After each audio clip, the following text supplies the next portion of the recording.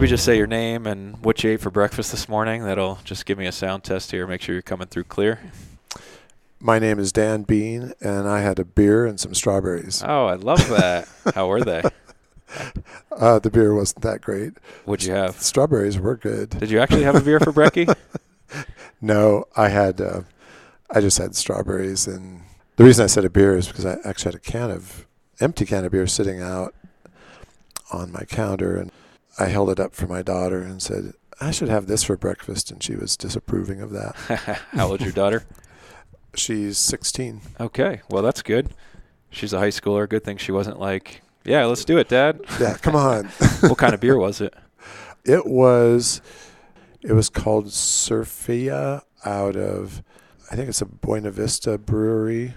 That's all right. I'm just curious. I think some beers lend themselves to breakfast more than others. For example, you don't want to have an IPA in the morning, but some of the wheat beers or the flavored beers. There was this great beer called Pineapple Mana from Maui Brew Co., and it was just so good as a breakfast drink. And then here in town, Talbot's Colamosa is a really good brekkie drink. It's kind of a substitute for a mimosa.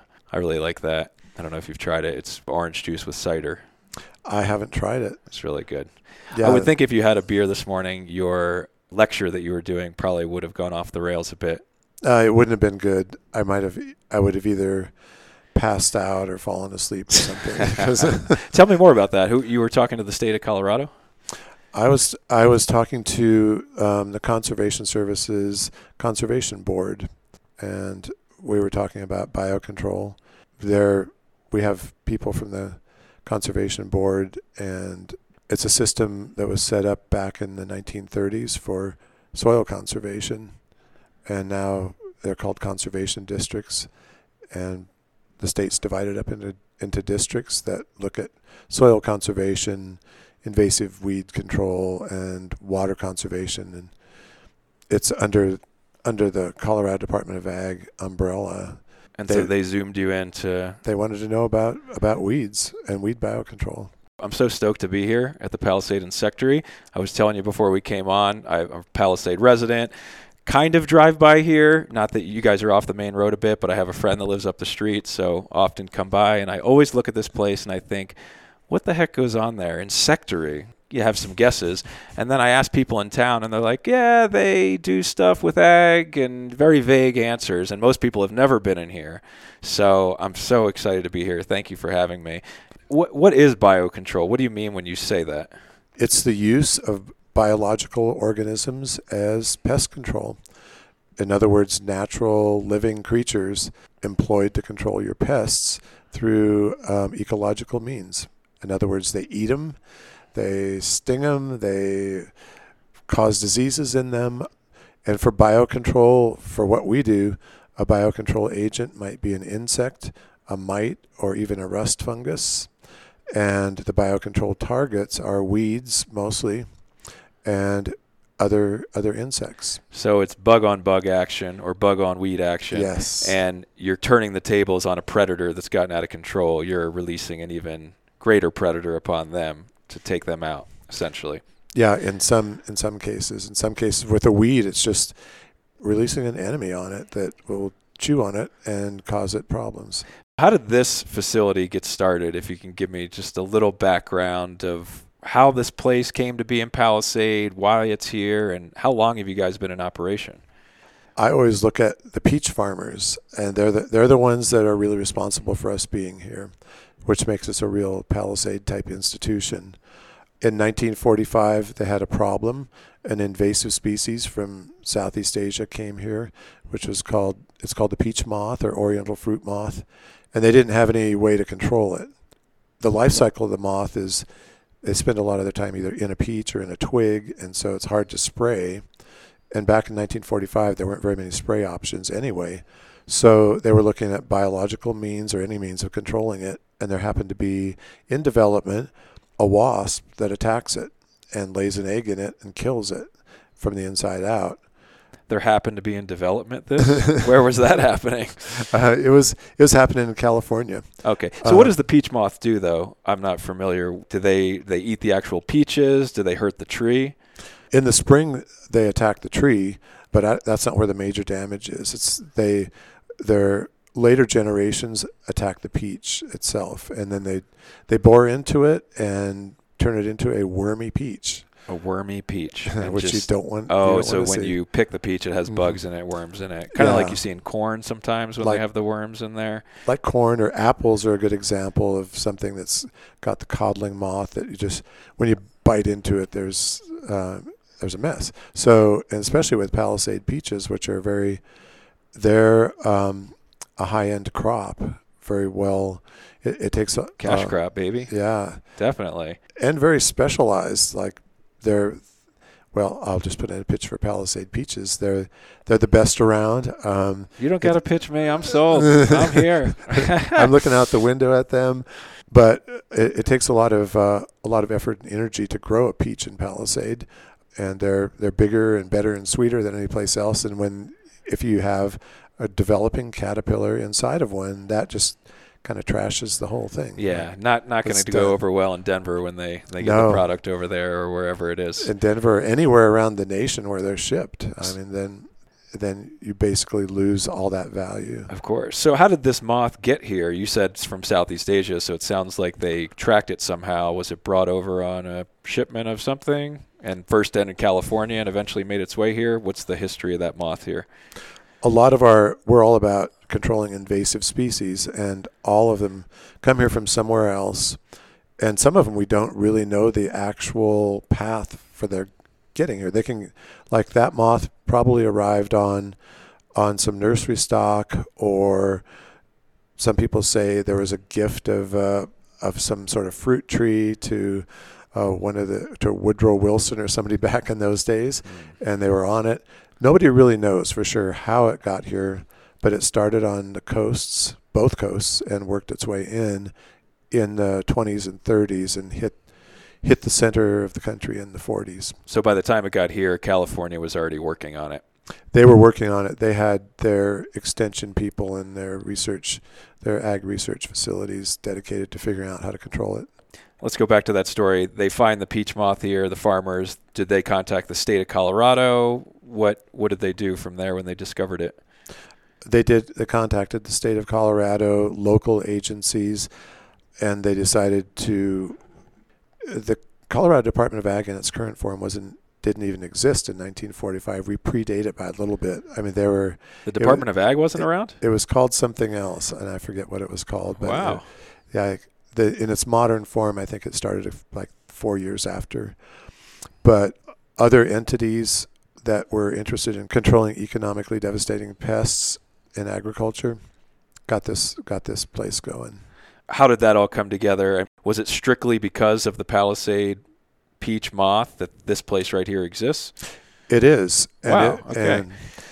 If you're in Palisade, go to First and Main, and there's a sort of a low-lying, elongate residential building that used to be the Palisade Insectary from 1945 till 1992. So it wasn't always here. It wasn't always here. What solution did they come up with? So you just took me on a little tour before we jumped on here, and you showed me this rack of potatoes that had what looks like cat litter all around it, and you were growing some type of larva. And am I getting that mixed up, or is that correct? That's sort of the process that you are still combating this peach moth today. Tell us about that. Yeah, that is a process, and it was developed way back then. The first people to do it were in California, but they shipped that knowledge here, and they set up the facility on First and Main. The process involves growing the parasitoid wasp, and a lot of the wasps in nature are parasitoids, meaning they attack and eat out their host from the inside. Yeah. And this one is a really good one of those. It attacks and lays an egg inside of a caterpillar, and the egg develops and eats it from the inside out. So our goal is to grow a bunch of these parasitoid wasps and release and give them to the farmers to put out in their field. So in order to grow them, first you have to grow something for them to eat. And they feed on peach moth, but they also feed on another ag pest called potato tuber moth. And we have potato tuber moth in the Palisade Insectary. We grow them too. And so we provide caterpillars to the parasitoid wasp, which is known as MAC to the farmers, Macrocentris, short for Macrocentris. And we provide them with potato tuber moth. They lay eggs inside of them and develop, and they kill the potato tuber moth from the inside out in its pupal stage. And at that point, we have the pupal stage of the parasitic wasp, which is that's what the farmers want out in the field. They want the wasp. So that pupal stage looks like a little caterpillar, a little slug almost, right? Yeah, it's like a very dark grain of rice. It doesn't really move around. And we sort them, we put them in paper bags and give them to the farmers. We call the farmers and they come in and pick them up. So some of the big farms might pick up 150 bags of those and take them out and hang them up in the orchard, 1 bag per acre, and 1,000 of these parasitic wasps will emerge. And they're really good at finding their prey. So they'll spend their entire life running up and down a peach branch, running out to the tips of twigs and searching for their prey, which are caterpillars of the peach moth. That's so crazy. Nature is so wild. Like, can you imagine if humans, that's how we lived? Like, we attacked something and laid an egg inside of it, and then it just ate it from the inside out. Like, that's so crazy. I'm sure you see this kind of stuff all the time in the insect world. Well, it's why entomologists that watch the movie Alien aren't at all surprised by anything that happens there. It's like it happens all the time on a small scale. It's predation from the inside out. And you might notice that I'm calling it a parasitoid, not a parasite, because it really doesn't parasitize as much as attacks this organism from the inside out and completely kills it in one shot. A parasite would live in it a long time and such. So biologically, it's a little bit different, and that's how a lot of predatory insects make their living. They Crazy. Attack from the inside out. And you're calling it a wasp, which it is called that, but it looks more like a mosquito to me. That's what I asked you when I first walked in. I say, are these mosquitoes? And they don't look like the wasp that's going to build a nest in your yard and sting your dog or something. That's a really good point you make, because when people tour the insectary and I tell them we release 1.5 million wasps a year, they look at me like I could strangle you for doing that. but then I assure them that they're non-stinging. And in the world of Hymenoptera, which includes the wasp, bees, and ants, most of them they're not aggressive toward humans. They don't sting us. A few do. A few of the social ones that are protecting their colonies, like bees and wasps, but the majority of them really use their superpowers of finding and stinging to go after their prey items out in the field. How did you guys figure this out? Like, how did you figure out that this wasp would attack in this way and target exactly? I mean, how does the research process for that go? Oh, that's a good question. We don't do that type of basic research here. But usually you go out and you find the insect that you're targeting and you take them in and you grow them up. You keep them in a lab setting and see if anything emerges from them. Just trial and error. Yeah, over the years. You see what's out there. Do you know how many years they worked on that before they found the perfect wasp to do this job? I would guess, I don't know for sure, but I would guess about 10 years. Wow. Like usually, and in this case, they probably went to a number of different wasps that are known to be parasitoids and tested them out. Just exposed them to the caterpillars to see if they were interested in them, would lay eggs on them. And most don't, but they found one that did. That's amazing. And is that still the main project here today? It's the longest lived project here today. And in terms of the numbers released, I think it still is the biggest project here today. You've been here how many years? Since 2005. 2005. How did you get into this line of work? Like, what is your background? And tell me about growing up. Were you collecting bugs in a jar when you were a kid and trying out all kinds of things? Yes. I collected everything when I was a kid. Anything. I had insects, I had spiders, I had frogs, toads, lizards, snakes, everything imaginable. And my mother said, and she was nice about it. She said, if it stays in your room, it's okay with me. Once it gets out of your room, it's not okay. So, hey, that's a compromise. I love that. yeah, it was good.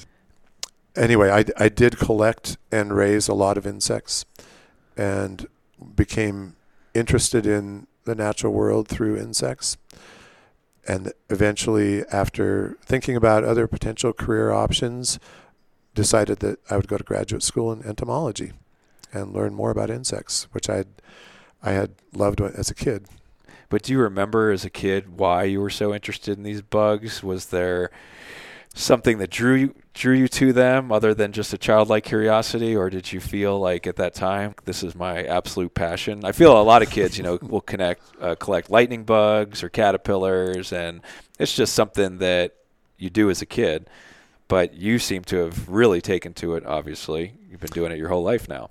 There were three things I could point to.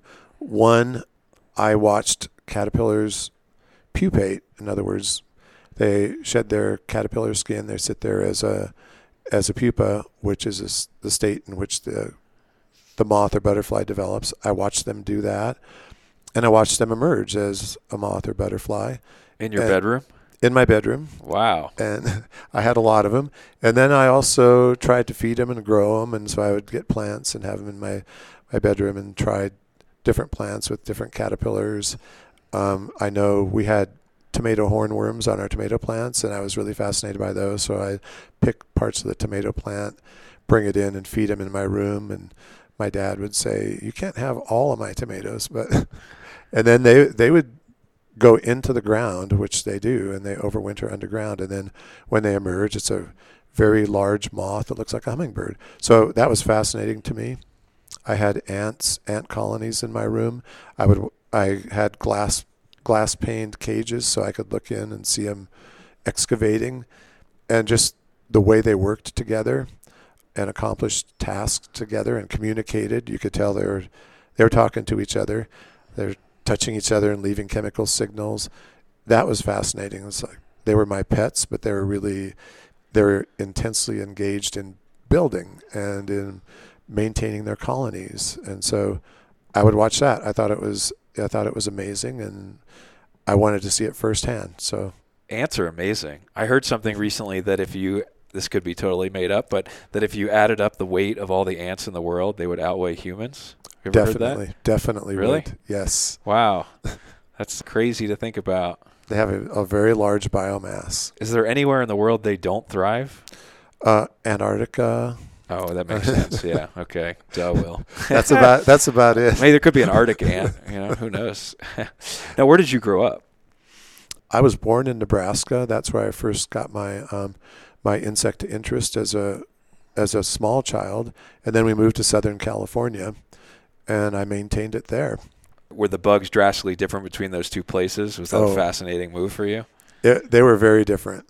In fact, when I got to California, I started making an insect collection. I caught some butterflies like most kids do, made a collection, found some other things, and then I sent a letter to my grandmother who lived in Seward, Nebraska, and said, "Grandma, can you find a katydid for me and a cicada," which are the buzzy things that make a lot of noise in the trees, because I couldn't find any in California. So she was very, very nice. She mailed you the bugs? She did. Really? Yes. Wow, right. That's amazing. I got them in the mail and sent her. Oh, that's the light went off. That's okay. Yeah. We're setting the vibe now.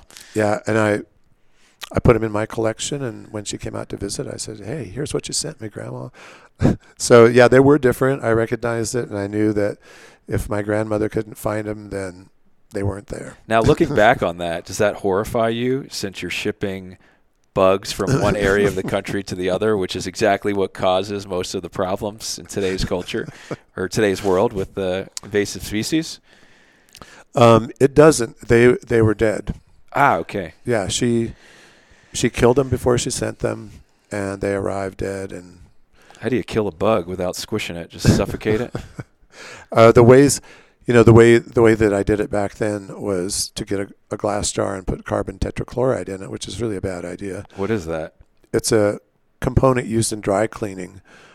a carbon with 4 chlorines on it, highly toxic. And you would sprinkle this over the bugs? It's a liquid. Oh. So you would soak a piece of cotton and put it in the bottom of the killing jar, and then the insects that you threw in the jar would die. So I wouldn't do that now. I'd definitely not recommend it. But later, when I taught entomology, we use cyanide, of all things, too. Like, you put cyanide in the bottom of a killing jar and pour plaster of Paris over it, and had the students make those jars. And then I decided, I'm not going to do that anymore. And I was talking to the students, and they said, oh, why not? And I said, cyanide kills them quickly, but it's really toxic, and it could kill you. And they were complaining that what I was going to have them do was use a liquid that was far less toxic but took longer to kill the insects.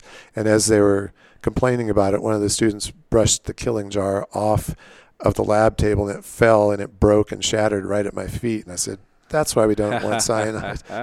So carbon tet was the same. Like, you don't want to use that anymore. Yeah, that makes total sense. So you love bugs. Like, you're not scared of any bugs, right? Like, people are scared of spiders and that kind of stuff. It doesn't bother you at all. In the insect world, I'm not afraid of any of them. I'm cautious about some of them. Which ones? Some of the large stinging insects. Oh, well, that makes sense. Yeah, definitely worth. Did you ever watch Fear Factor? I haven't. Okay. Do you know the concept of the show? Contestant show. They make you do wild things, but one of them is that you would lay it's kind of like a glass casket full of worms or cockroaches, and it was a mental game.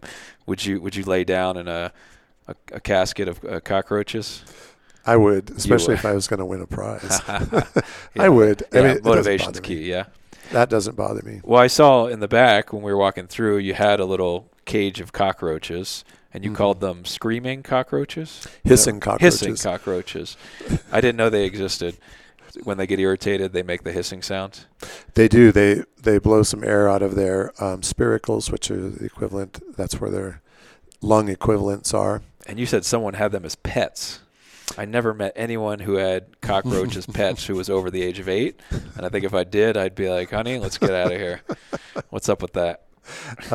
Yeah, we had someone who worked here had a number of pets that were arthropods.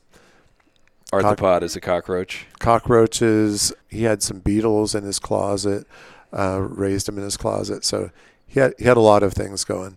But he maintained the colony. He left. Some people here had adopted the colony they're called Madagascar hissing cockroaches, and you can find them. You can find them at science museums, other displays of insects, because they're benign. You can hold them. They're easy to raise if you feed them the right stuff and give them a good habitat, and they are large, and there's no doubt that you're holding a large living creature when you hold one of these. And what do you use them for here?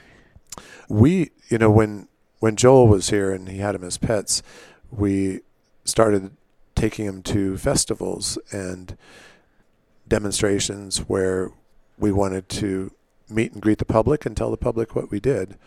So we started taking him to the Palisade Honeybee Festival, and that was quite a few years ago. And my daughter would hold him out, and people would look at her. At that time, she was little, and see her holding this giant cockroach, and it was pretty irresistible. Like, they had to stop at the booth to check that out. So they're your PR reps. It was a PR thing, and they were really good PR reps. Like, they could get people to stop.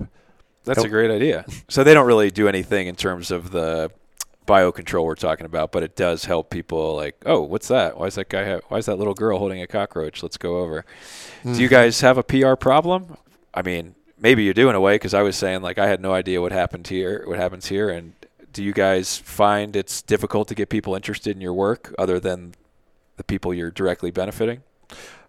I think the problem isn't the work or the interest. It's that people don't realize that this kind of stuff goes on at all. Usually when somebody gets in the building and starts walking around and seeing what we do, they become very interested.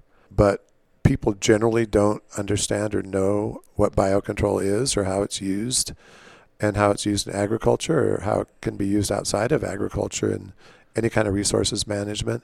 And so just getting people to have a look at it and listen to an explanation is our PR problem. Like once they know about us, I'd say 99% of people like it. The other 1% is grossed out. Like, they just can't deal with the whole concept. But getting people initially to take a look at what we do that's our PR problem. And what are you hoping to gain by that awareness? God, I have bugs flying around me everywhere here. What is this guy? Is that a wasp? That's one of them. Should I be afraid? Is he going to bite me? Nope. This is a non-stinger. If you were a peach moth, you should be afraid, but you're not a peach moth, so I think you're safe. And so it looks like just, I don't know, like a little fly, a mosquito kind of, without the stinger on the front. But he has a long tail, but that's not a stinger. Yeah, it's a female, and it's an ovipositor, which is a fancy word for an egg tube, something that positions the egg and inserts it into the prey item. So that's what they would land on a larva and use that to inject, essentially, or lay their eggs into there. Interesting. It is. And it's, as you can see, it was about as long as the body of the parasitoid wasp. So it's pretty long. They can stick it down in. And there are sensors on the ovipositor. It's kind of like having it's like the end of your finger. You could feel stuff with it and sense and smell. They smell it with the end of that ovipositor too. It's like if you had a nose and a finger on the end of a stick. Like, so they're able to sense the parasitoid and lay an egg in it. What are you guys hoping to accomplish with this awareness? You go to the Honeybee Festival, you have a booth there. Why do you do that? I mean, if you're kind of focused on biocontrol with agriculture, what do you hope to gain by the public awareness? Do you guys need funding? What are your goals there? It's a combination. I mean, one of the bottom lines would be funding. Like, we're state funded, 70% state funded, and we also serve the people of Colorado and feel like we want people to know that they're getting their money's worth. I mean, we're not a very expensive institution, but we want them to know, like, yeah, we got your back. We're helping you. Yeah, we give you, I think the average Colorado taxpayer might spend 20 cents per person in the state of Colorado for the institution. Per year? 20 cents per year? Mm-hmm. Really? But it's important that people know that we're doing good work, valuable work, and we're also doing work that results in some processes that people really want or enjoy, including diminishing the use of pesticides. So instead of using pesticides, coming to you guys and saying, here's our problem, help us without dumping chemicals on it. Exactly. Right. And most farmers in the valley are doing that already, I'm guessing. Are coming to you. The peach farmers. Only yes. peach farmers, though. Only peach farmers. Like, we wish we had more biocontrol agents, but the peach moth is the one that we have a solution for. Okay. But I saw in your greenhouses here that you're working on other things, just small weeds, it looked like, right? It's like weeds that you would have in the home. And just before we get into that, just to tie it in, because I don't think people realize it, I certainly didn't know, you're saying you're helping the farmers, which makes total sense, but any person can call you and say, hey, I have this peach tree in my yard, I have this weed, what do you got to help me? And that's a taxpayer-funded program down to the individual, right? It is. And you call that the Rent-a-Bug program? Request a Bug. Request a Bug. Cool. So they can go onto your website and literally request to get something, even just a normal person in their house who has less than an acre. Yes. That's incredible. I mean, we would make some recommendations. If you had one peach tree, it's probably not worth releasing macrocentris on it. I want to do a massive launch. I got one peach tree. I can't wait to do it. It's probably not worth it. The one that's the most popular with all homeowners is field bindweed. And bindweed, sometimes it's called like wild morning glories. It's a vining plant that produces kind of a nice flower. Sometimes they're whitish to pinkish in color, and a real pain for homeowners and farmers and almost anybody that wants to do anything outside. How often are you contacted by a new farm or a new homeowner? For Request a Bug? Yeah. We ship out about 2,500, make about 2,500 shipments a year through Request a Bug. Wow. Okay. So a couple a day. It's more than a couple a day. I'm bad at math. It's big.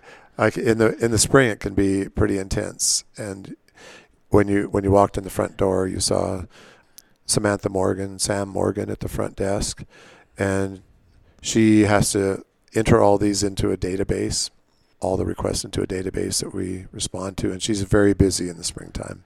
At what point does it get where we're kind of wasting your time? Like, for example, this spring I put weed and feed on my lawn because I want to knock the weeds out that come from the irrigation system.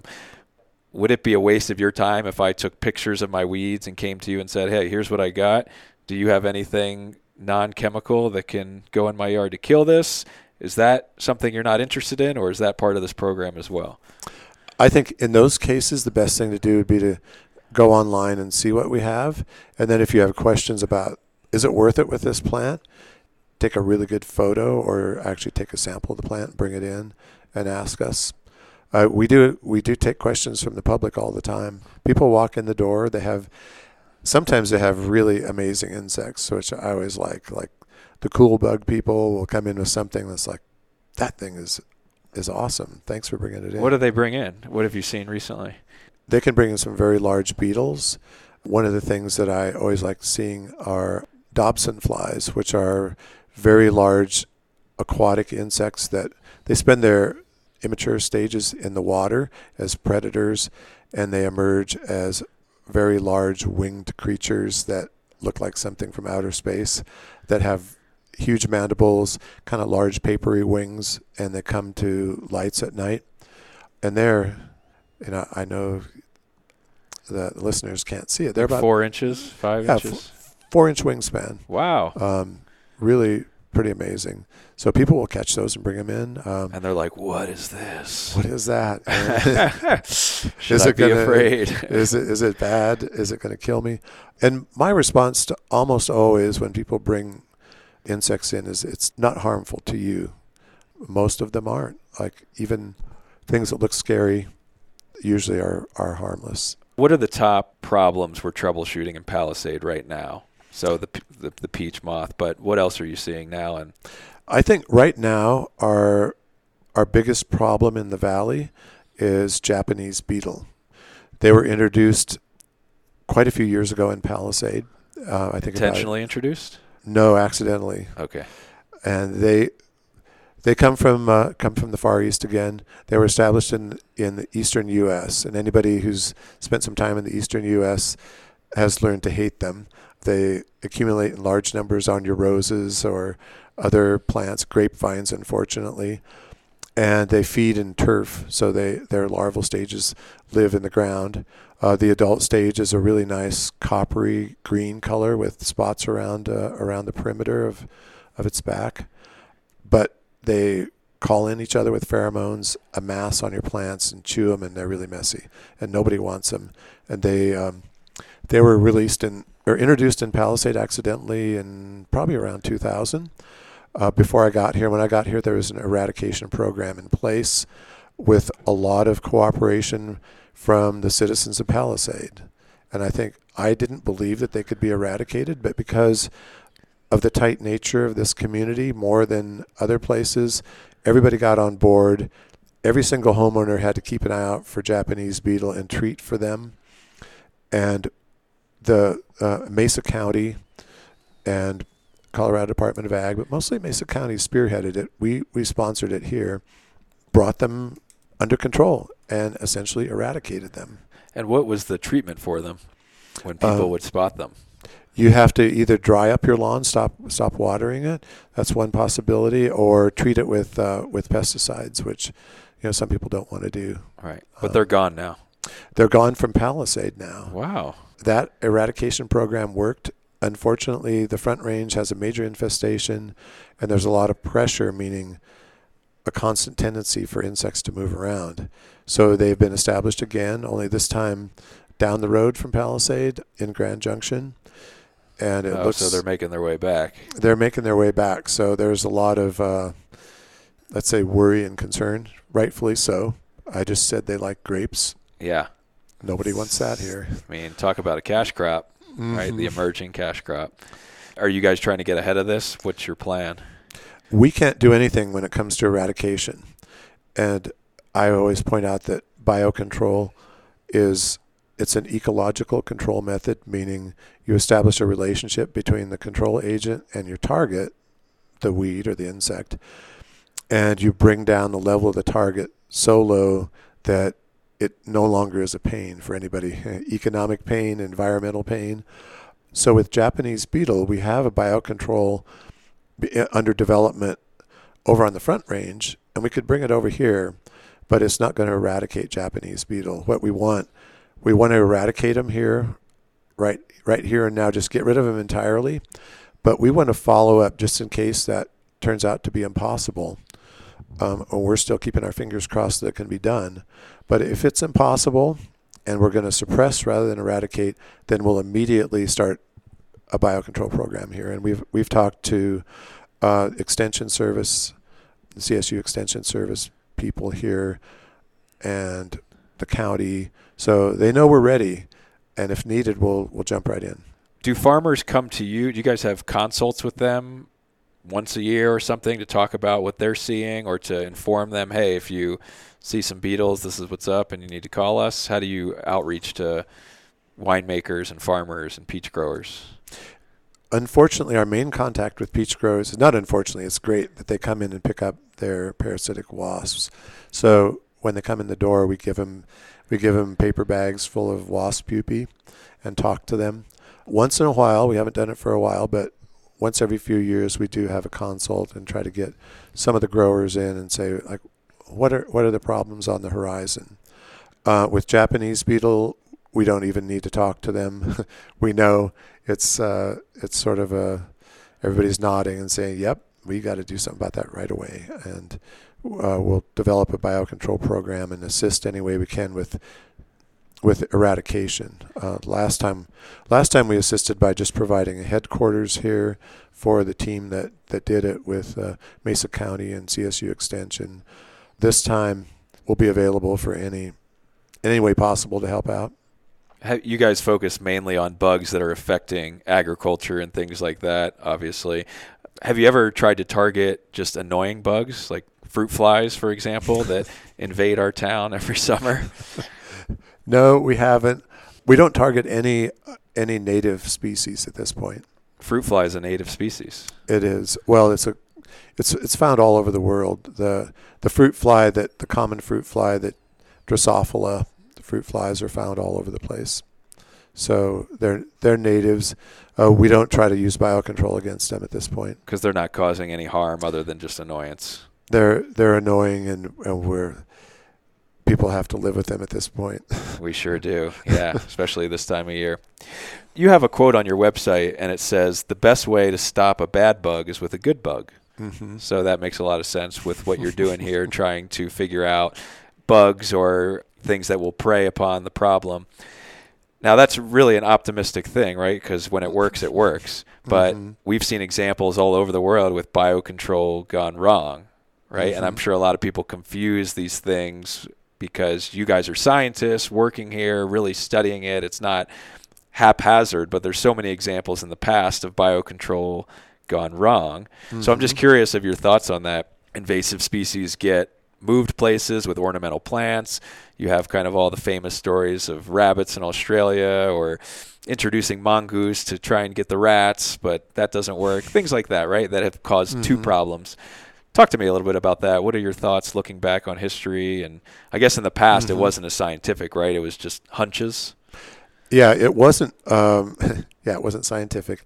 And the example that I always use is probably one of the major screw-ups of biological control history, because I don't even consider it to be biocontrol, but it was the release of a very large toad in Australia to control an insect that attacked sugarcane.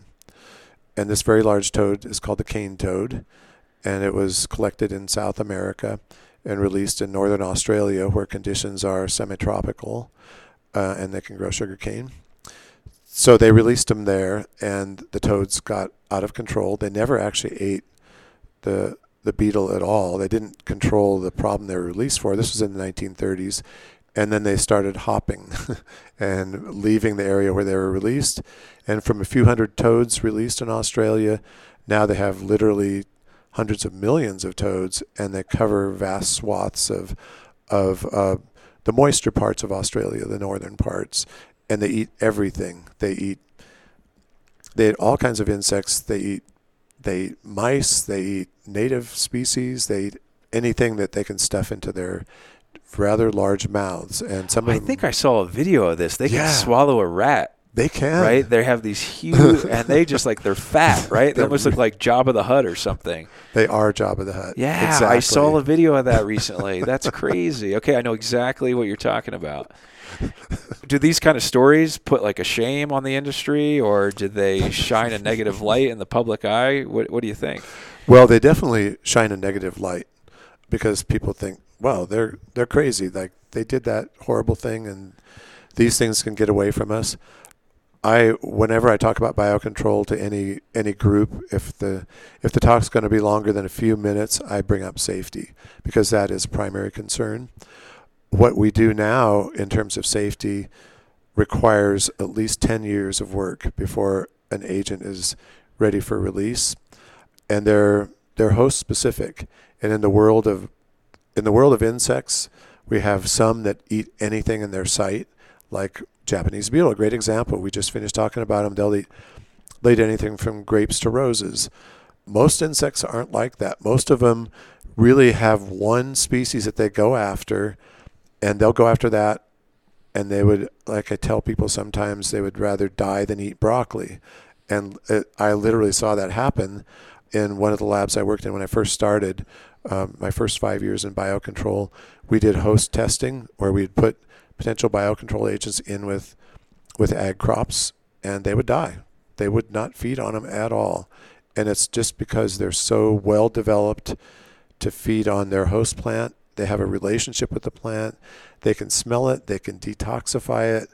They can see it, and they don't go after anything else.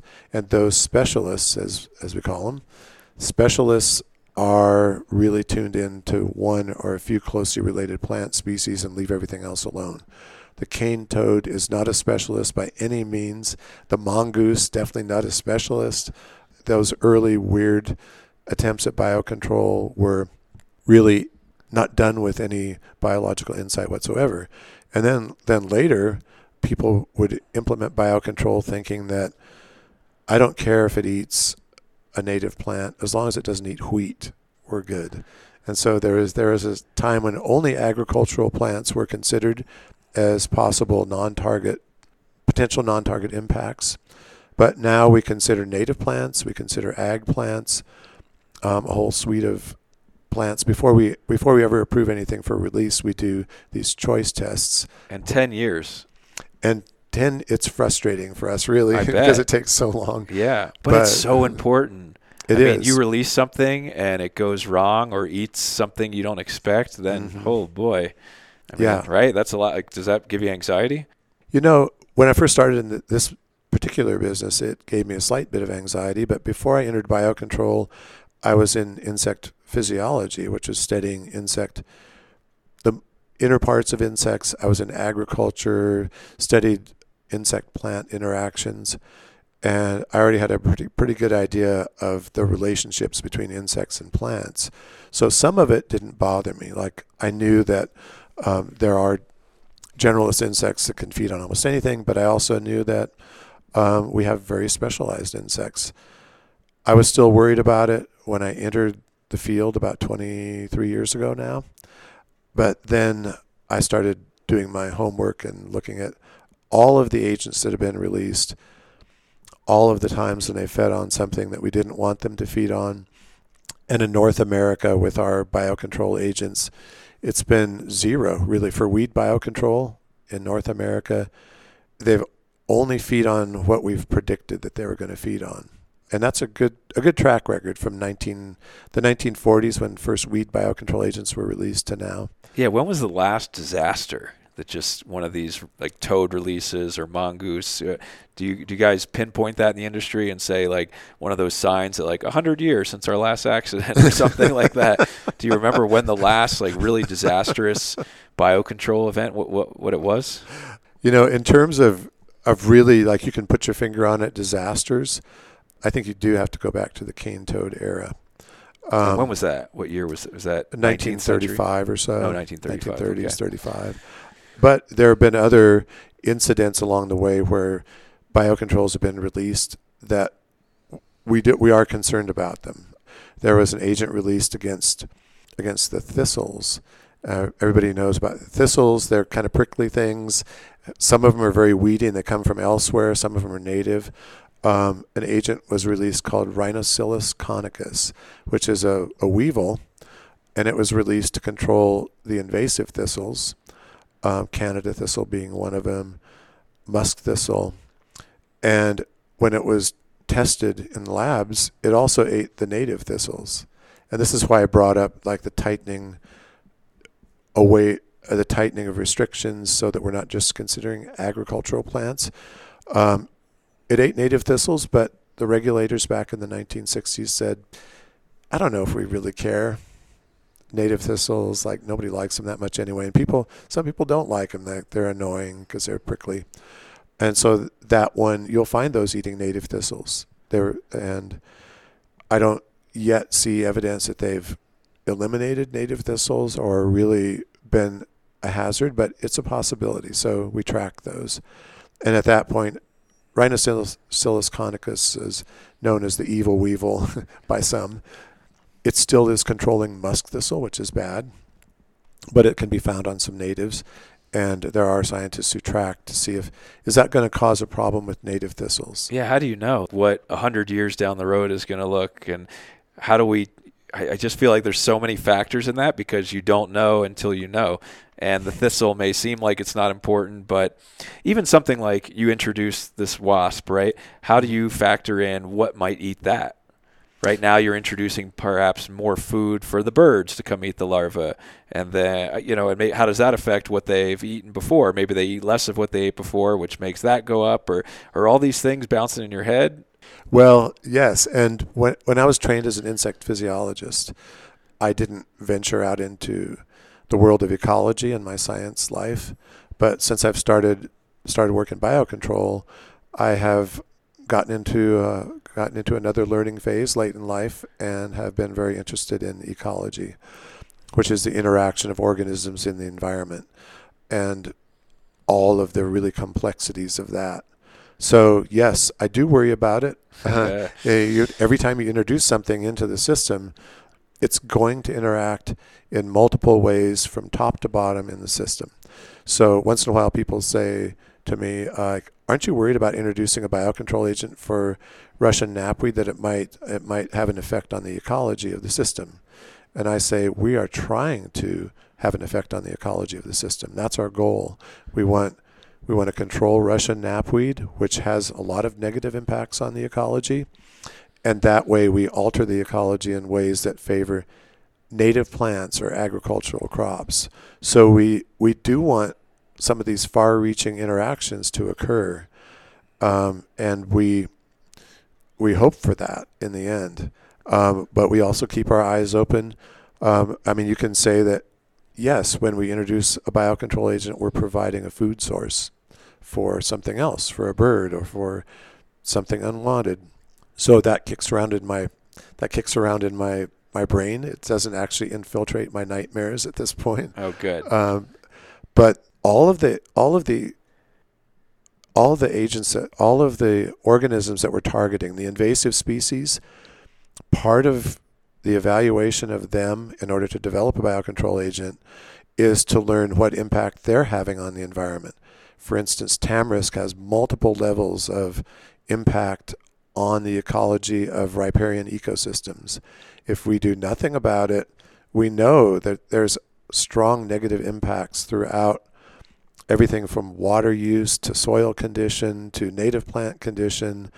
And when you hurt native plants, you hurt other native species, native insects, or mammalian wildlife. So we already know that the invasive species are having far-reaching ecological impacts which reverberate throughout the system. So when you bring in like a tamarisk beetle, you say, well, what can that do? Maybe a bird's going to eat it and something else is going to eat the bird. But you know that the tamarisk is already damaging the ecosystem.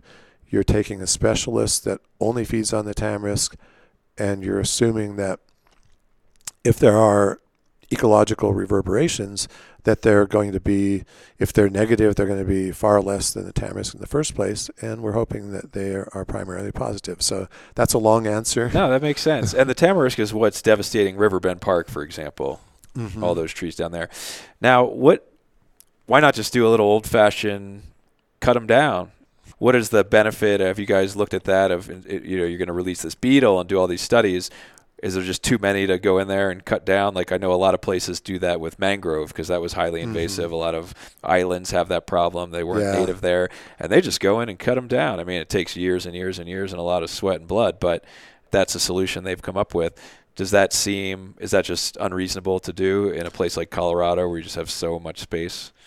The magnitude of the tamarisk problem makes it so you're not going to get rid of them all that way, but as biocontrollers, we like to promote integrated pest management, which means using as many different methods as you can to tackle the problem and making sure that they mesh well with each other. Cutting down tamarisk is still a good idea. People do it. It's an option. Sometimes after the beetles have fed on the tamarisk for a while, it's good to go in and remove like the sickly dying ones. Having beetles in the system provides a background of, let's say, a background of misery for the tamarisk itself. A tamarisk has trouble producing a lot of foliage, keeping its root system vigorous and intact.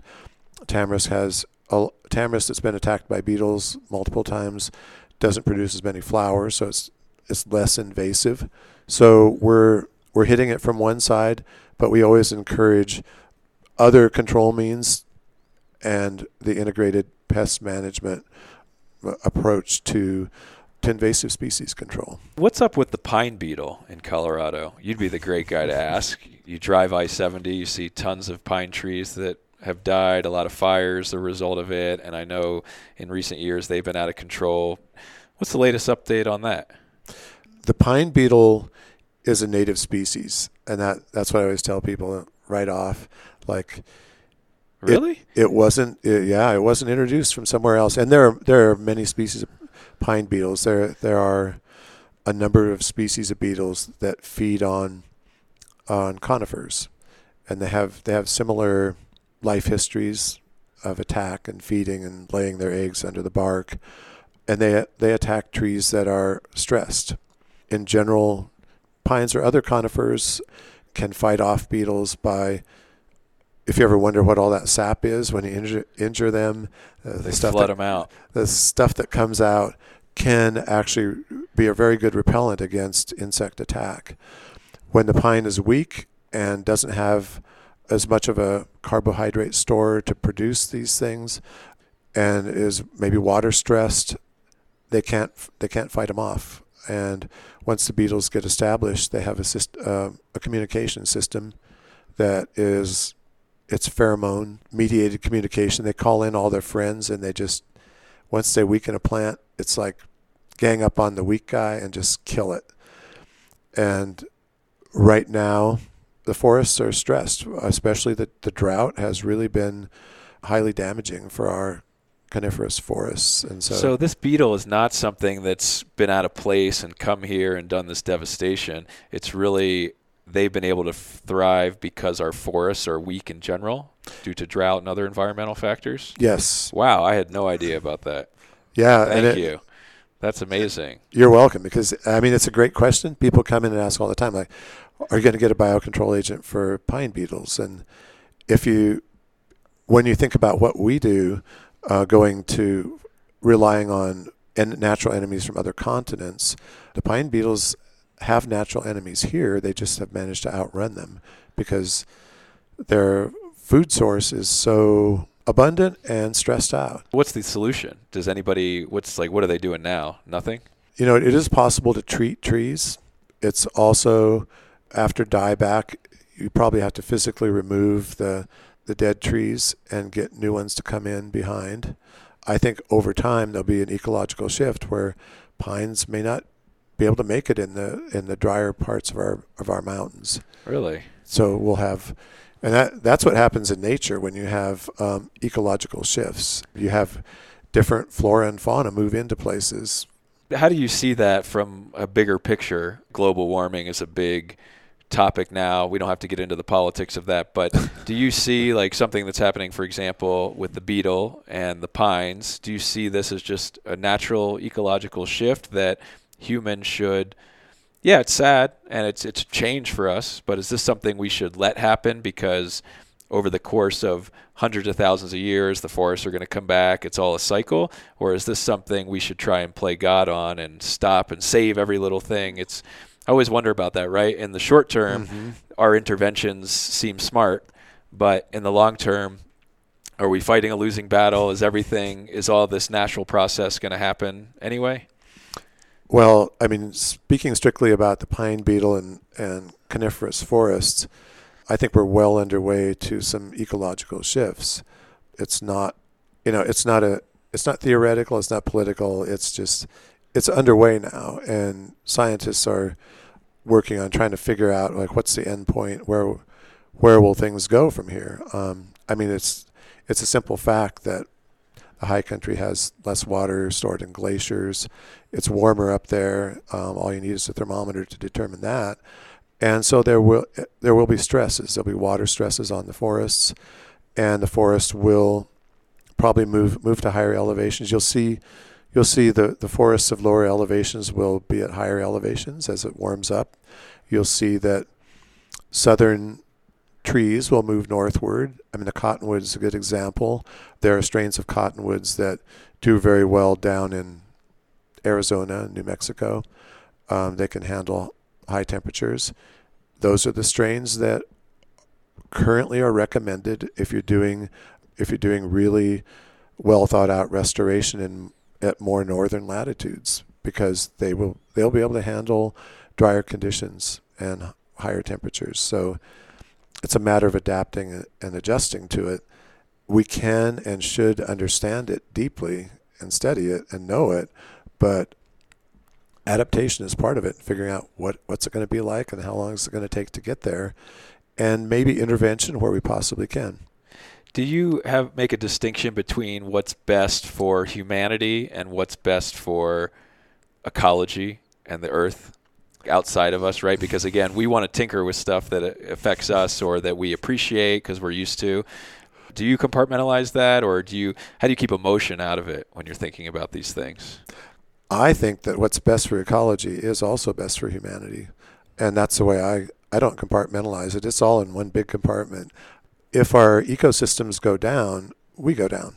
And people don't fully, I think people might argue with that. Some people might. But I think those that are paying very close attention to ecosystem shifts know that it's true. The ecosystem is something that we need to both understand and protect, not just, sometimes people say, oh, like we should save the planet. I never use that terminology myself. I say we should save ourselves, we should save the systems that we depend on, and that's the planet. Like there's no lines in my brain on that. That's interesting. We humans are so interesting to me, and because of our mentalities and the stories and the myths that we buy into. And there are a lot of things that factor into that. In this case, I think something applicable is that a lot of people, because of religion and things, think that we came into this world, and they don't necessarily think of us coming out of the world as being a product of our environment and of having literally grown out of the earth. I'm not sure of your thoughts on that or if you want to get into it, but that's so interesting to me because sometimes there's a disconnect where we think that we're kind of outsiders here and, okay, let's control the environment and everything, but we are the environment. We're a huge part of it, and in my opinion, we came out of that environment. I think it has a lot of practical implications, and that's what it comes down to for me and ecosystem preservation. I think that it's hugely practical. I would not even venture to talk about religion. I won't go there at all. Almost had you. Yeah, you almost trapped You didn't me take in the that bait. one. Okay. If I wasn't wearing a Colorado Department of Ag hat, Or wearing a headset. or wearing a set, I might. Yes, exactly. Or if but you had that breakfast beer, who knows what we'd be talking about. Yeah. I would. But religious feelings aside, I will say that we do depend on the ecosystem, and we can alter it, and we do alter it. And historically, humans have altered ecosystems more on a small scale. Now, because we're spread out throughout the entire planet, we alter it on a very large scale. So part of our thinking as scientists and as natural resources managers is to try to figure out how to blend humanity in large numbers of people into ecosystems that aren't there to serve large numbers of people. So you have to be cognizant of what you do to ecosystems, how they're constructed, and how we can get to a place where we consider them before we do major engineering changes to the planet. And people say that's a hopeless view, but I don't think so at all. I think there's a lot of, if you look at the problem properly, you don't have to say, oh, I don't like people, we're going to trash them, we're just going to try to save the planet. That's not true. Like, there are ways to approach our problems that are human friendly and ecosystem friendly. What about the human problem? I mean, we're probably the most invasive species of all time, right? I mean, I think it's so funny. We worry about controlling the peach moth and the deer Oh, the deer are out of control. We got to control them. It's like, the humans are out of control. Who's going to control us? I mean, some alien's probably up there thinking, it might be time. Might be time. These guys are getting wild. We cut down all the rainforest, and that's a darker view. I am hopeful when I meet people like you, because you are, with good intentions, really trying to, you have these projects, but from hearing you talk, I can tell you get a lot of joy from making the environment as natural as possible and keeping it healthy. I was just in my backyard the other day. I recently planted a tree a few years ago, and for the first time, I saw a bird in it, hanging out in it. And I was like, I created this habitat. Like, that's cool. Talk to me about the joy that this brings to you. You seem to really love your job and be a happy guy. I do love my job. I worked for a lot of years as a bench scientist indoors, and then I taught entomology at University of North Carolina. And I would always tell my students, who were mostly involved in, they were going into medicine and molecular biology, that, you should consider behavior and ecology, because that's really critical for our future. Like, understanding ecology is critical. And then I finally looked at myself and said, oh, I think I want to change careers right in the middle of things. And so I got into biocontrol. And part of it was, I want to do something that has an impact on our ecosystems, a positive impact, and including agriculture, because agriculture it's really ecological at its base. And promotion of agriculture involves an ecological mindset. Do you ever get any people who are, a lot of it surrounding ag, it's big money, right? So it makes sense that the taxpayer dollars would go to helping these industries. And you mentioned earlier that sometimes they say, oh, well, we don't care what happens to the native. Do you ever get sort of this dark money that wants to come in and say, look, we're growing corn and we want to protect the corn and we don't really care what happens around us because we want the highest yield possible? Do you have people that come in with that sort of narrow view of saying, help us and forget about that farm across the street, we just need something that's going to help us? How do you manage that? We don't get a lot of that. Lobbying and that big corporate money doesn't come into play in any of this? No, we're outside of that stream, because biocontrol as we practice it is not very profitable. I mean, you might ask, like, why is the state supporting it? It's because the use of living creatures to control pests isn't profitable. If one of our neighbors, one of our farmers, releases biocontrol, they'll go to peaches outside of their little 1 acre zone. it's hard to control that. So, in other words, you can get biocontrol without paying for it if biocontrol is working. The other thing is biocontrol doesn't give you instant gratification. You can release something and it might take 5 years to really do a good job. Whereas if you spray it with a pesticide, bang, it's dead. It might come back the next year, it might come back the next month, but that's more amenable to big money. We're not that amenable. There aren't very many companies that ship out biocontrol agents, and it's not very profitable. So we operate outside of that. And then I'm going to give a pitch for the farming community. A lot of the farmers that are more, small operations farmers that maybe longtime farmers, farming families, they're always under the gun to produce. And I know I was at a conference in February where several of them got up and gave testimonials about how, if you do this, you might be able to get a little more production out of your land, but then your land goes down. Then you start looking at long-term sustainable systems for farming, which is our goal. We want a farmer's great grandchildren, if it's a family farm, to still have the opportunity to farm. And you don't do that. A lot of farming practices that are just designed to mine the land, so to speak, and not really rejuvenate it, won't lead us there. And even though that might be profitable in the short term, in the long term, it's devastating. So, through the use of pesticides and chemicals that produce in the short term but destroy the land. So your goal would be to have biocontrol become something that could replace those chemicals and the use of those things? Definitely. That could fit into the system in a way that a farmer could say, well, I do have a problem, and we can utilize biocontrol in one form or another rather than blast it with sprays or do practice farming in ways that don't promote more ecosystem-friendly environments. Are there places like this in every state, an insectary like this, or is this a pretty unique place we're sitting in now? This is unique. There's one in Idaho. It's on the Nez Perce Reservation, and it's about a third this size. There's one in New Jersey that's dedicated mainly to controlling insect pests, and that's about it.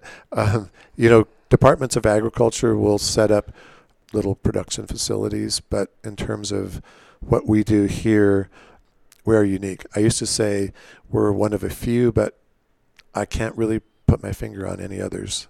As such, we help out with a lot of surrounding states. If they have projects and programs, we get grant funding and do projects with them, because biocontrol doesn't end at the state line. Right. In fact, pest state lines are made up in Yeah. terms of the environment. Yeah, if you go right across to Utah, we have cooperators in Utah right downriver from here, and we've cooperated on projects like the Russian knapweed project. Russian knapweed is a weed that gets into the river system, and it's pretty devastating up and down the Colorado. We've got a lot of it in Mesa County, but across the way in Grand County, they've got a lot of it too. And so we cooperate. You have here greenhouses, you have little laboratory, you have coolers where you're storing larvae, you have a lot of things that are contained in this building. You even have fields outside that aren't in the greenhouse that are just open to the air, where you said you do experiments and control. How worried are you about a lab leak or leaking something out that you're still experimenting with? How does that work here in terms of control? Yeah, that's a great question. We don't have anything here that hasn't already been through the system. Oh, so where do you do the Manhattan Project, so to speak, where it's still raw and like you might be worried? And yeah, because I just had a bug land on me. There could be one in my shoe right now. Who knows? I take it out into the world. So where does that kind of research happen? That research happens at USDA facilities, and at several universities have those facilities. You have to get a quarantine facility. Okay. So anything here has been cleared. There's no big risk, because that would be obviously worst case. We have a containment facility which keeps them from getting out for the most part, but the USDA will not. They're not going to allow us to have anything that hasn't been fully approved yet. I used to work in a facility that was a full quarantine facility, and you had to walk through double doors and put on lab coats and have a mirror to look at yourself to make sure nothing's hanging on to you. And then on the inside, everything was double pane glass, and they had a little moat around the whole facility so that ants couldn't go back and forth or anything. And it was a very tightly controlled facility for agents that are still under testing. By the time they get here, if they get out, it's not a big deal. Like, we don't like to let them out, but yeah, you see what I'm saying? Especially if you're doing experiments outside. I was thinking, well, what if that goes wrong? Right? What is that like working in a quarantine facility? I mean, that must make you feel kind of cool. Right? Like you're getting sprayed. I mean, going in, I get it. You go in. I mean, I guess you want to be clean going in as well. But coming out, like, here's a story for you. When I lived in Denver a couple years ago, I traveled to Africa. And I had a series of work trips. I went to Africa. I came back to Denver, and I had to go right out again the next day on a separate work trip. So I came home to my apartment. I dropped my bag. I grabbed a different bag I'd already packed and went to the airport the next day. 2 days later, my roommate calls me, and he's like, Will, what the hell? I'm like, what? He's like, your room is a terrarium right now. And apparently some kind of flying ant had gotten into my bag. Oh, wow. And I transported it home. And I kid you not, I'll have to get the video from my old roommate, but the entire room was just hundreds and thousands of flies, like almost blacking out the room, crawling everywhere, flying everywhere. And I had this huge outbreak in my room. And I was gone a week, so my roommate had to deal with it. It's like, sorry, man, I owe you a couple beers. But it's really easy. I mean, I had no idea. I must have just gotten in a sock or a shoe or crawled into my bag when I had it sitting on the ground and picked it up and off I went. So they can be transported out pretty easily. So what are you doing in these quarantine facilities when you exit? Are you getting sprayed down or like stripping all clothes? And it depends on what agent we were working with. There was a mite that we worked with that attacks tumbleweeds, salsola, and we've been trying to find something to control tumbleweeds forever.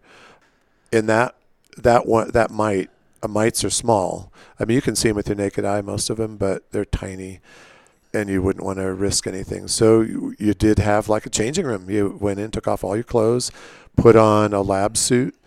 If you had hair, which I don't, but if you did. You didn't have to tell everyone that. Come on. Oh, yeah, that's right. You blew your cover, man. Too bad. You could. Now we can post your picture, though, so it's okay. Yeah, you can put something over your head, like a bonnet so that things didn't get in your hair. So it was a really big deal to work in that facility. And when you came out, you had to take everything off. You didn't want those creatures to escape. In the other half, where you're working with larger insects, you did have to take off your shoes and make sure that you didn't have anything crawling on you and wear a lab coat. But I never felt the system is such that what we import and have in those facilities has already been investigated overseas. And we have a strong international component to what we do. A lot of our biocontrol agents come from overseas and are discovered by our overseas cooperators. So I have developed really nice friendships with people that collect insects for biocontrol from faraway places, and the people are from Italy and Switzerland and France, and they travel all over. By the time that they ship stuff over here, they're good scientists, I don't worry about it too much. They hardly ever ship anything over that's in any way dangerous. So even though we practiced good phytosanitation and insectary sanitation, I didn't really worry that I was going to end the world by walking out. It wasn't like working on Ebola virus or something in the quarantine. Imagine that, right? I wouldn't want to do it. It scares me. Yeah, I mean, well, a lot of people think COVID came from a lab, so we can see how high stakes that can be with big, deadly viruses that these guys are working on. And if they get out, who knows? Yeah, if they escape, it's catastrophic. What we did, the salsola mite, the tumbleweed, salsola is the genus name. If it escaped, Actually, I'd be happy because those mites were found to be very specific for tumbleweed. They weren't allowed to be released. We didn't have permits to release them, so we didn't want them out. It's what we call, we have a standard operating procedures for biocontrol that we follow. There's an international code of best practices. So we follow those, whether we believe that, well, we're at a point where they're not that dangerous. Like, we've seen enough, but we still adhere to it, because if we screw up, then it ruins our profession. So, have you ever had any scientists go rogue and just release it on their own in their backyard or something like that? Not that I know of, but yeah, we have had that accusation leveled against us. You did? Yeah. When? Well, there was a beetle that appeared in Arizona that attacks tamarisk. Now, the tamarisk beetle everybody's familiar with. It's found around here. But there's another beetle called the splendid tamarisk weevil, which was studied overseas. It just hits tamarisk, but it wasn't recommended for release because we wanted to release the tamarisk beetle, which is larger, a different family, defoliates the plant. The splendid weevil was on the back burner, and then suddenly it appeared in Arizona in 2007, I think. They're very beautiful. They're small. They live on the foliage of the plant. They don't go down on the leaf litter. There's several things about them that are different from the tamarisk beetle, but they appeared, and people thought that certainly it was some of those biocontrollers gone rogue, like they went and collected them and released them and didn't go through the proper channels. I know most, if not all, of the biocontrollers in the tamarisk world, and nobody would do that. Like that was not, one of my really good friends and longtime colleagues was accused of that because he tends to be a little bit, he likes to go against the system. Cowboy a little bit. Yeah, and he's always thought it's ridiculous that we hadn't released that. But I know he wouldn't do it. It probably came over like so many other things, like the story you just described of somebody travels abroad and comes over. These insects were traced back to probably Iraq or Iran, and we think there was a lot of movement between Iraq and here. They do go dormant, and they can hide out on machinery, equipment, anything. They probably got here that way. And yeah, it's kind of crazy to think back. Like, this probably wasn't a problem 500, 1,000 years ago because nobody was traveling that far. Now we're going back and forth, not only with, the old story of the explorer ships bringing rats to different islands who ate the ground birds. That was probably the kind of the beginning of that invasive introduction of things. But now everybody's traveling everywhere all the time.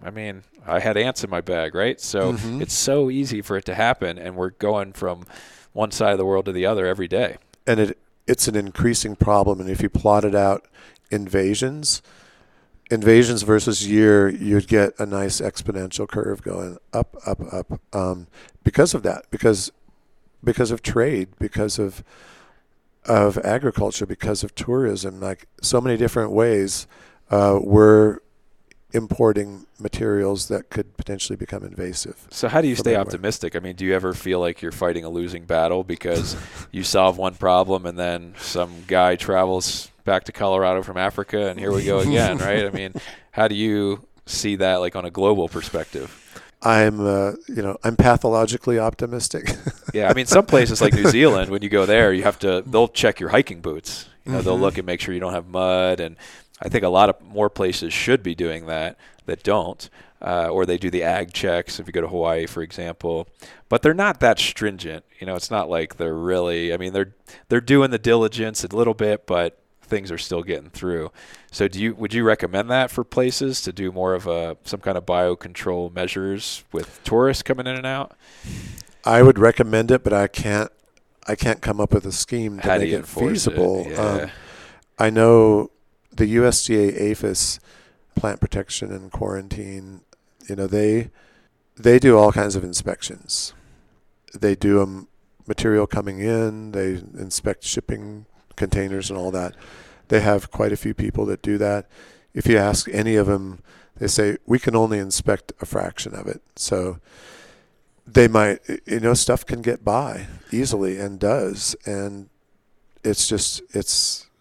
that is in some ways losing battle. I don't think we're ever going to be able to solve it as long as we live in our interconnected cosmopolitan world. The strictest place I've ever been is Australia. I went there once, and I had a little bag lunch I brought on the plane.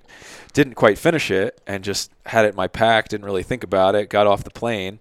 You almost go through a TSA ag when you get off in Australia in certain places, and they scan my bag, and I think a dog came up and started sniffing it. I'm like, oh my God, what did I forget? And they start unpacking my bag, and they pull out my lunch, and there was only a little bit of cut broccoli left in there. Mm-hmm. But they found that, and it was a huge deal. They took it out on a little scale. They weighed the broccoli. They threatened to give me a ticket. They didn't, but they gave me kind of a stern talking to, and were kind of bullying me around a bit because they said that the broccoli could have bugs on it or whatever. And I was like, geez, I just forgot to finish my lunch. But that was the most strict I've ever seen it come about. But yeah, how many people can you do that with, right? So. Yeah, especially, with the international traffic in the U.S., so many different ports of entry, it would be extremely difficult. So I guess we just need more insectaries around the world to combat this. You see this problem, it's going to keep growing, this exponential curve you're talking about.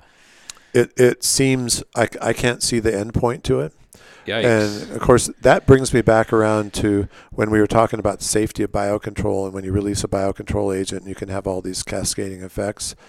That's another thing that made me kind of think, well, we're introducing literally thousands of new organisms annually, and they're not checked for anything. Like, they can be generalists, specialists, they can be diseases, they can be anything.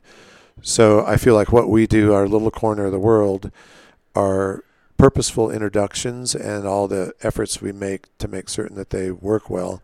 It's a very tiny fraction of what ends up introduced into the environment every year. You said you studied insect physiology? Mm-hmm. And what does that mean exactly? How insects are put together and work, their internal workings, and I'll give you an example. Insects have a whole system of hormones which enable them for almost anything. They have hormones, they have neurotransmitters just like we do. And I was interested early on in insect control. I kind of swung the other way, but I was interested in understanding how they undergo some of their metamorphic transitions. And we had talked about, like a pupa becoming an adult, or a larva becoming a pupa. There's a whole series of hormones that are released that bring about that transition.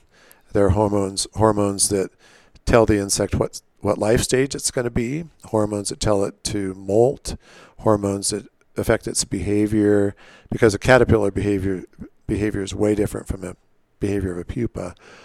So understanding all of those elements of insect biology, I felt would enable us to better control pest organisms. Tell me some things that you learned. You talked about the pine beetle having these pheromones that they can release that then everybody kind of knows the deal. How far away can they sense that? That's almost like a telepathy. It's crazy. They can sense it far away, as maybe not I don't know what there's a so-called active space. That's the space in which you can sense the pheromone being released. I don't know how far away that is for pine beetles. Like we have pheromones for the tamarist beetles, for instance, and we discovered those early on, like 20 years ago, and we want to use those to call in beetles to a tamarist stand. And we've done some experiments on that. You have pheromone? You mean like in a jar? Yeah. Is it a liquid? It is a liquid. Really? Yeah. You can collect it? The way we did it is that when I first started out in biocontrol, I went to some meetings and talked to people, and there was a group in Peoria, Illinois, who studied pheromones for use in agriculture, and they're used widely to sample for pest organisms. Like the peach moth has a pheromone. We can hang traps in the trees around here and determine if a farmer has many peach moths in their grove, and sometimes, most of the time, not. So pheromones are used in agriculture, but not that much in biocontrol. So we thought, well, if we could call in tamarisk beetles to a specific stand of tamarisk, to a couple of acres of really annoying tamarisk that has been difficult to control otherwise, that would be very helpful. So we connected with some chemists who work on pheromones of insects in Peoria, and they use their magic insect physiology skills, which literally what they do is hook a tamarisk beetle up to electrodes, and you can see what kind of sensory information it's picking up. It's on an electrode, so if it gets excited about something, it shows up on basically an oscilloscope, like boom, oh, this thing is causing this beetle to become really active, like its brain is going off. You get into the brain of a beetle, and then you take things like tamarisk extracts and expose a beetle to it and see what it does. Beetle gets excited with the tamarisk extracts. That means it's probably in the field going to be attracted to them. Now you collect all of the emissions, the volatile emissions from female beetles and male beetles, and you expose a beetle to that and see what happens. And the magic perfume came from males, and it caused excitation in the beetles, that it caused their brain to become very agitated, aroused, and they wanted to respond to it. So the chemists in the lab said, well, we've determined that these are what they call them is antennally active, or brain active for the beetle.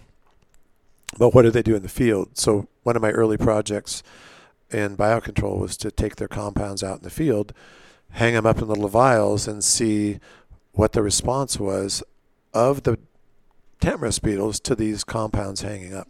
So we went out in the field, hung them up, and reported back to our Illinois compatriots and said, hey, these things are really doing it. Like, all the beetles come to them, we trap them, these don't do it. And so they would record all that information. They would sometimes send us some that were nothing, just to see if we were giving them accurate information. That's crazy.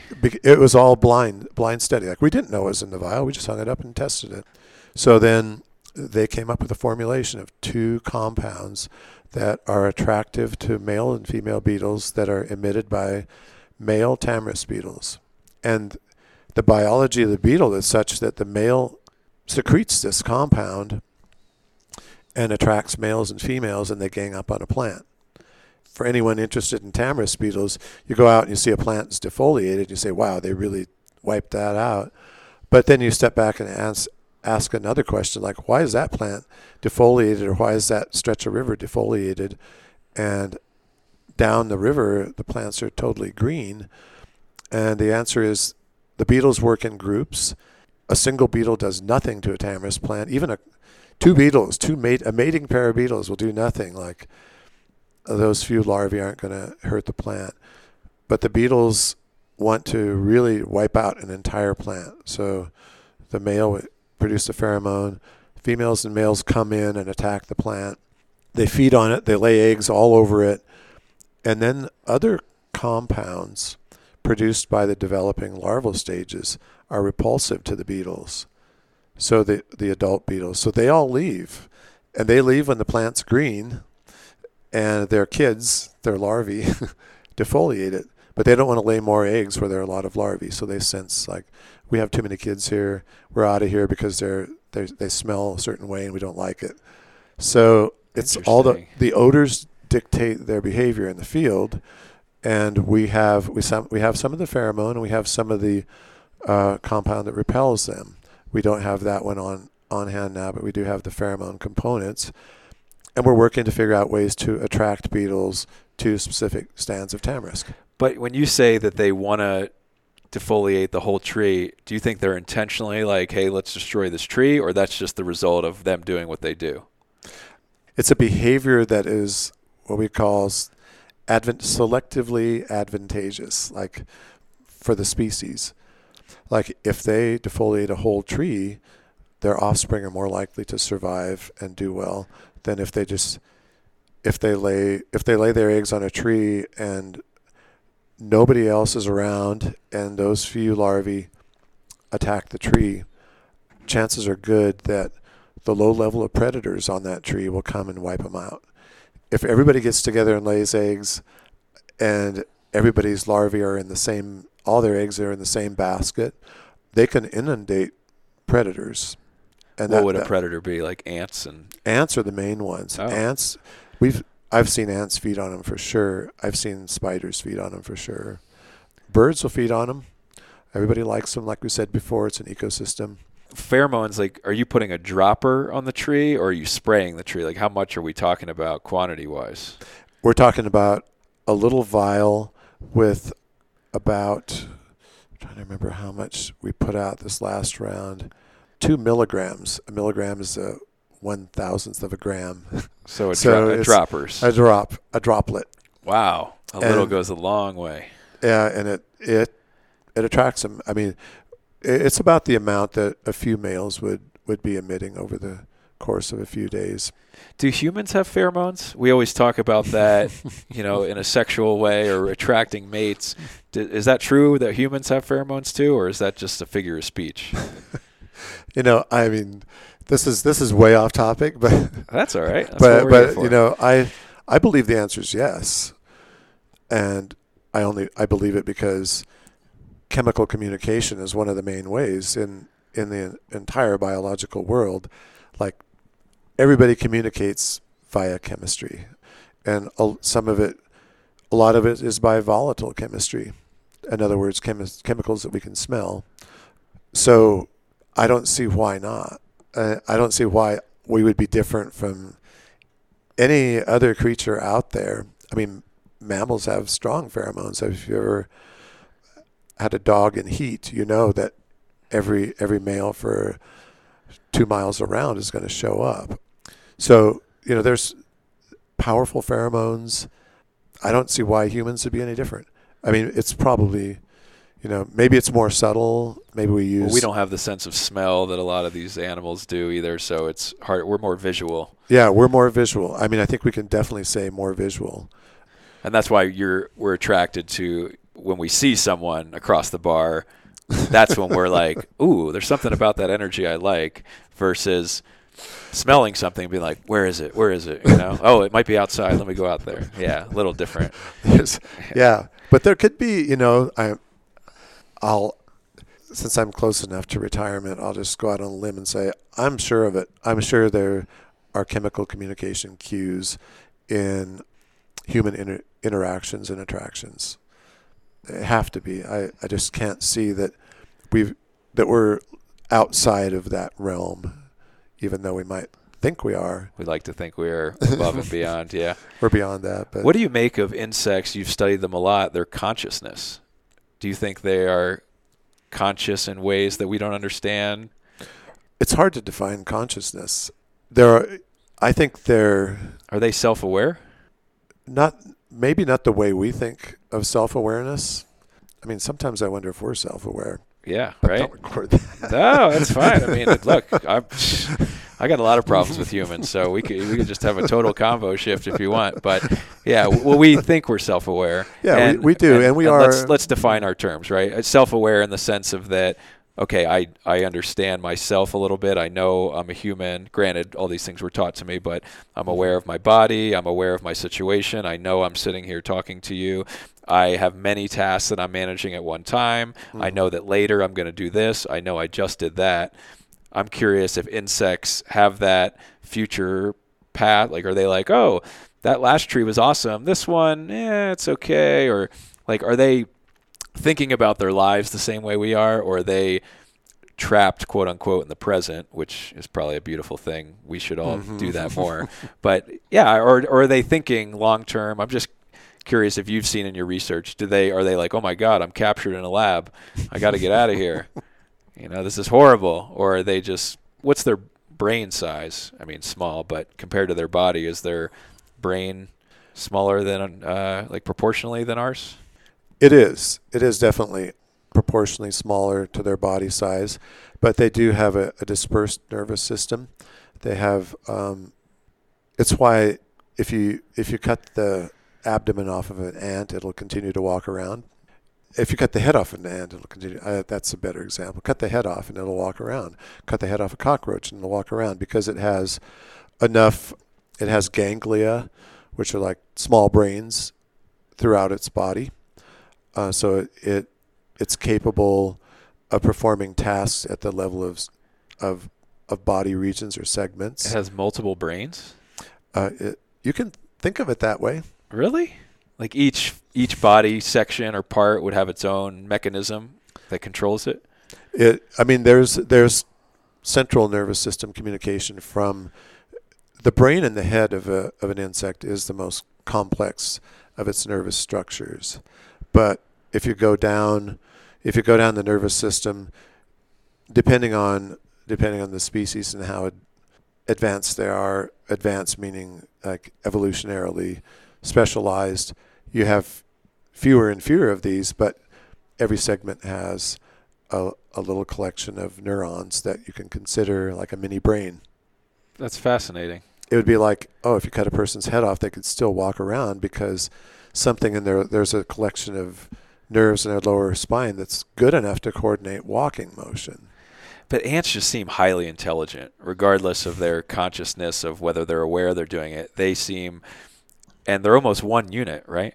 It's just like they're not worried about one ant dying or going missing or something, right? They just have this collective consciousness almost, kind of like bees in a hive, right? Yeah, and that's why I was asking about, self-aware and consciousness, because we define it on terms that we know and understand. And on those terms, I would say that insects they're not like us in that way, I don't think. Pretty sure they're not. But they also are aware of their environment. They're aware of themselves. They're aware of each other. An ant colony would be a good example. They cooperate very intensely and very well. They have all kinds of communication between individual members, both visual, sensory, both in touch and smell. We just talked about pheromones. They have a whole suite of different chemical compounds that enable them to interact within the colony. So, yeah, consciousness on a different level, I think you'd have to give them credit for it. I kind of envy them in a way because some philosophers say this about mammals. Because we're self-aware, quote unquote, we're aware of our own mortality. And so we constantly live in a state of fear of like, am I going to die? When am I going to die? And that takes us out of the present a lot. Mm-hmm. But certain animals that don't have that kind of self-awareness, they're not really worried about it. They just live in the present constantly, and then they die. Like a moth, for example. It's born, it flies around, it flies into the light, and it's dead. But it's not sitting there thinking the whole time like, oh, I got to be careful about flying into the light, right? They just live this ignorant existence in a way that sometimes, might be nice. Don't overthink it, right? It's kind of funny. That's my philosophy story for the day. Yeah, and insects they definitely avoid pain. Do they experience stress? And they do experience stress for certain. Like if you put them in certain environments, they become stressed, and they have ways of trying to cope with it, like leaving that spot. So they experience a lot of the same environmental impacts that we do. Things that come in on them, stress would be one of them. They avoid pain. They avoid death. Like they're into self-preservation. Sometimes they drop that, like in protection of a colony. A bee will sting, and she's going to die. Like when she stings you, that's it. Once her stinger is removed, most of her abdomen comes out with it, and it's death. So it's sacrificing your life for the colony. Do you think they know that? That when they sting, they're going to die? I think on a biological level they know it. Not the same way we think about things, but I'm sure that it's known by the colony, and it's probably known by them. But It's kind of fascinating to think about, Yeah. right? Yeah, and you try and make a comparison to human behavior, and there just really isn't one. I guess soldiers going off to war have some sense that they may die in the pursuit of what they're doing. But what a bee does is so reactionary. It's not like they're sitting there like, okay, today I'm going to war. I mean, maybe they are, but my perception of it, it seems like they're just reacting to stimuli, and so they don't sit there contemplating it or thinking about it, Yeah. which is interesting. No, their thing is, colony is under attack. I'm going to go sting that thing. And I'm sure they don't contemplate, well, then that's the end of my life. But the construct of the colony, if you look at it evolutionarily, the construct of the colony, if you could consider that to be its consciousness, is that we're going to lose members. Like when we're attacked by a bear or by a human or by a rodent that's coming in, some of our members are going to die in this process. But overall, it's going to enable the colony to survive. It's for the good of the hive. For the good of the hive. Love And it. nobody in the hive has a good life. Like, people think, oh, the queen is like, she's in this enviable situation. She's not either. Like, everybody's got their pluses and minuses to their life. And really, I'd rather be a worker bee than a queen. Why? Queen just sits in the colony the whole time. She lays eggs and can't ever go outside. Interesting. Worker bees are the Yeah. ones that travel far. The They golden see, cage. They see the world. They can check out. They're the ones that get to, like, they can feed as much as they want. They come to a nectar source. They gulp it down, pollen. I mean, they take it back to the hive, but it's more of an adventurous life for sure. Yeah. It's fascinating. We can start to wrap it up. I know it's lunchtime, but a quick follow-up question for you. Two things, actually. One, so is there anything you've learned in your study of insects that has just changed your perspective on something? Or like in the work you're doing, just anything come to mind that you're like, wow, like that, seeing the way that happens in nature or something like that has really changed the way you look at things? Yeah, it's cumulative because I've been involved in observing nature, and because it's my favorite thing to do and my favorite place to be is outside. That shaped me since I was, 4 years old, living in Nebraska and hanging out on my front lawn. The whole experience from 4 till the present has made me, that shaped my life outlook. It's the love of nature. Yeah, the love of nature and the intrigue with it, and looking at nature for life lessons. Any life lessons that you recall that you've learned? I know you're trying to. None that I'm, none, no big ones that I'm going to put out there. Okay, fair enough. Do you kill bugs that come in your house, or do you release them all, catch and release? I have 2 daughters, and they have cups in the house, and so if we find anything in the house, they started when they were little, but even yesterday, maybe it was even this morning, there was a spider in the sink, and my wife called for one of my daughters to come and get it, and she came with a little cup and scooped it up and took it outside. So we don't kill most. There are some that we do kill. Mosquitoes you kill. Mosquitoes we kill. Can you eradicate them for us, please? That'd be great. That's my project I want you to work on. Get rid of the mozzies. It would be great. I don't like biting Diptera. Would there be any downfall to the elimination of mosquitoes, in your opinion? There would be, I'm sure, if you thought about it and their position in the ecosystem, there would be some downfalls. Because they're food for a lot of things. They're food. Things would change without them, but I can't say that I would support. Whatever the consequences would be, I'm willing to accept it. Because have you ever been up on the Mesa? They're pretty bad up there. They're horrible. But anyway, let's wrap it up. Tell me how people can come here and experience this. Do you guys do tours for the public? Can they just walk in? Do they contact you? How can we do that? We have a website that you can go on, and you can organize tours of the insectary. We don't have that many people working here, and we have a bunch of stuff to do. So we can't just do a drop of the hat tour. We have to plan it out ahead of time, and especially if you can get into a group and tour. We do anybody can walk in the door. It's a state facility, so you can walk in the front door and say, "Hey, what do you do?" Yeah. It's not. We don't try to hide anything. Like, every room is open. We're not a secret facility. You can come to, like, the Palisade Honeybee Festival. We have a booth, and we talked. That thing starts in the morning and ends at 4, and we have people there the whole time chatting with us, and we give information brochures and such. And there are other events that we have booths at. You guys should think about doing maybe twice a year, when you're not so busy at certain times of the year, doing like a community day where you just open it up for people to sign up or come in. That might help a little bit with your PR and outreach if you just pick 2 dates on the calendar and say, okay, today anybody that lives in Palisade or Junction can come in and take a tour and check it out. I think that would be neat. We should do that. I agree with you. Like, we've done it. We did it.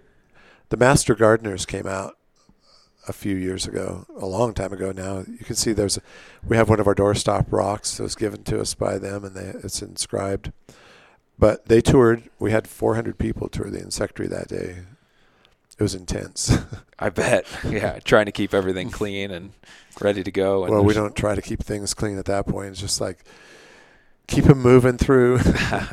Here it is. Well, thanks for all your work and your time. Appreciate you talking to me, and it's been fascinating. It's cool to know everything that goes on in this building, and we're lucky to have you. Who knew it was so unique? Thank you, Dan Bean, and appreciate you coming on. Well, thanks for having me on, and thanks. Like I said, education is big, and the work you do is critical, so the public knows what's going on here and everywhere. Appreciate that, Dan. Thank you so much. Bye, everybody.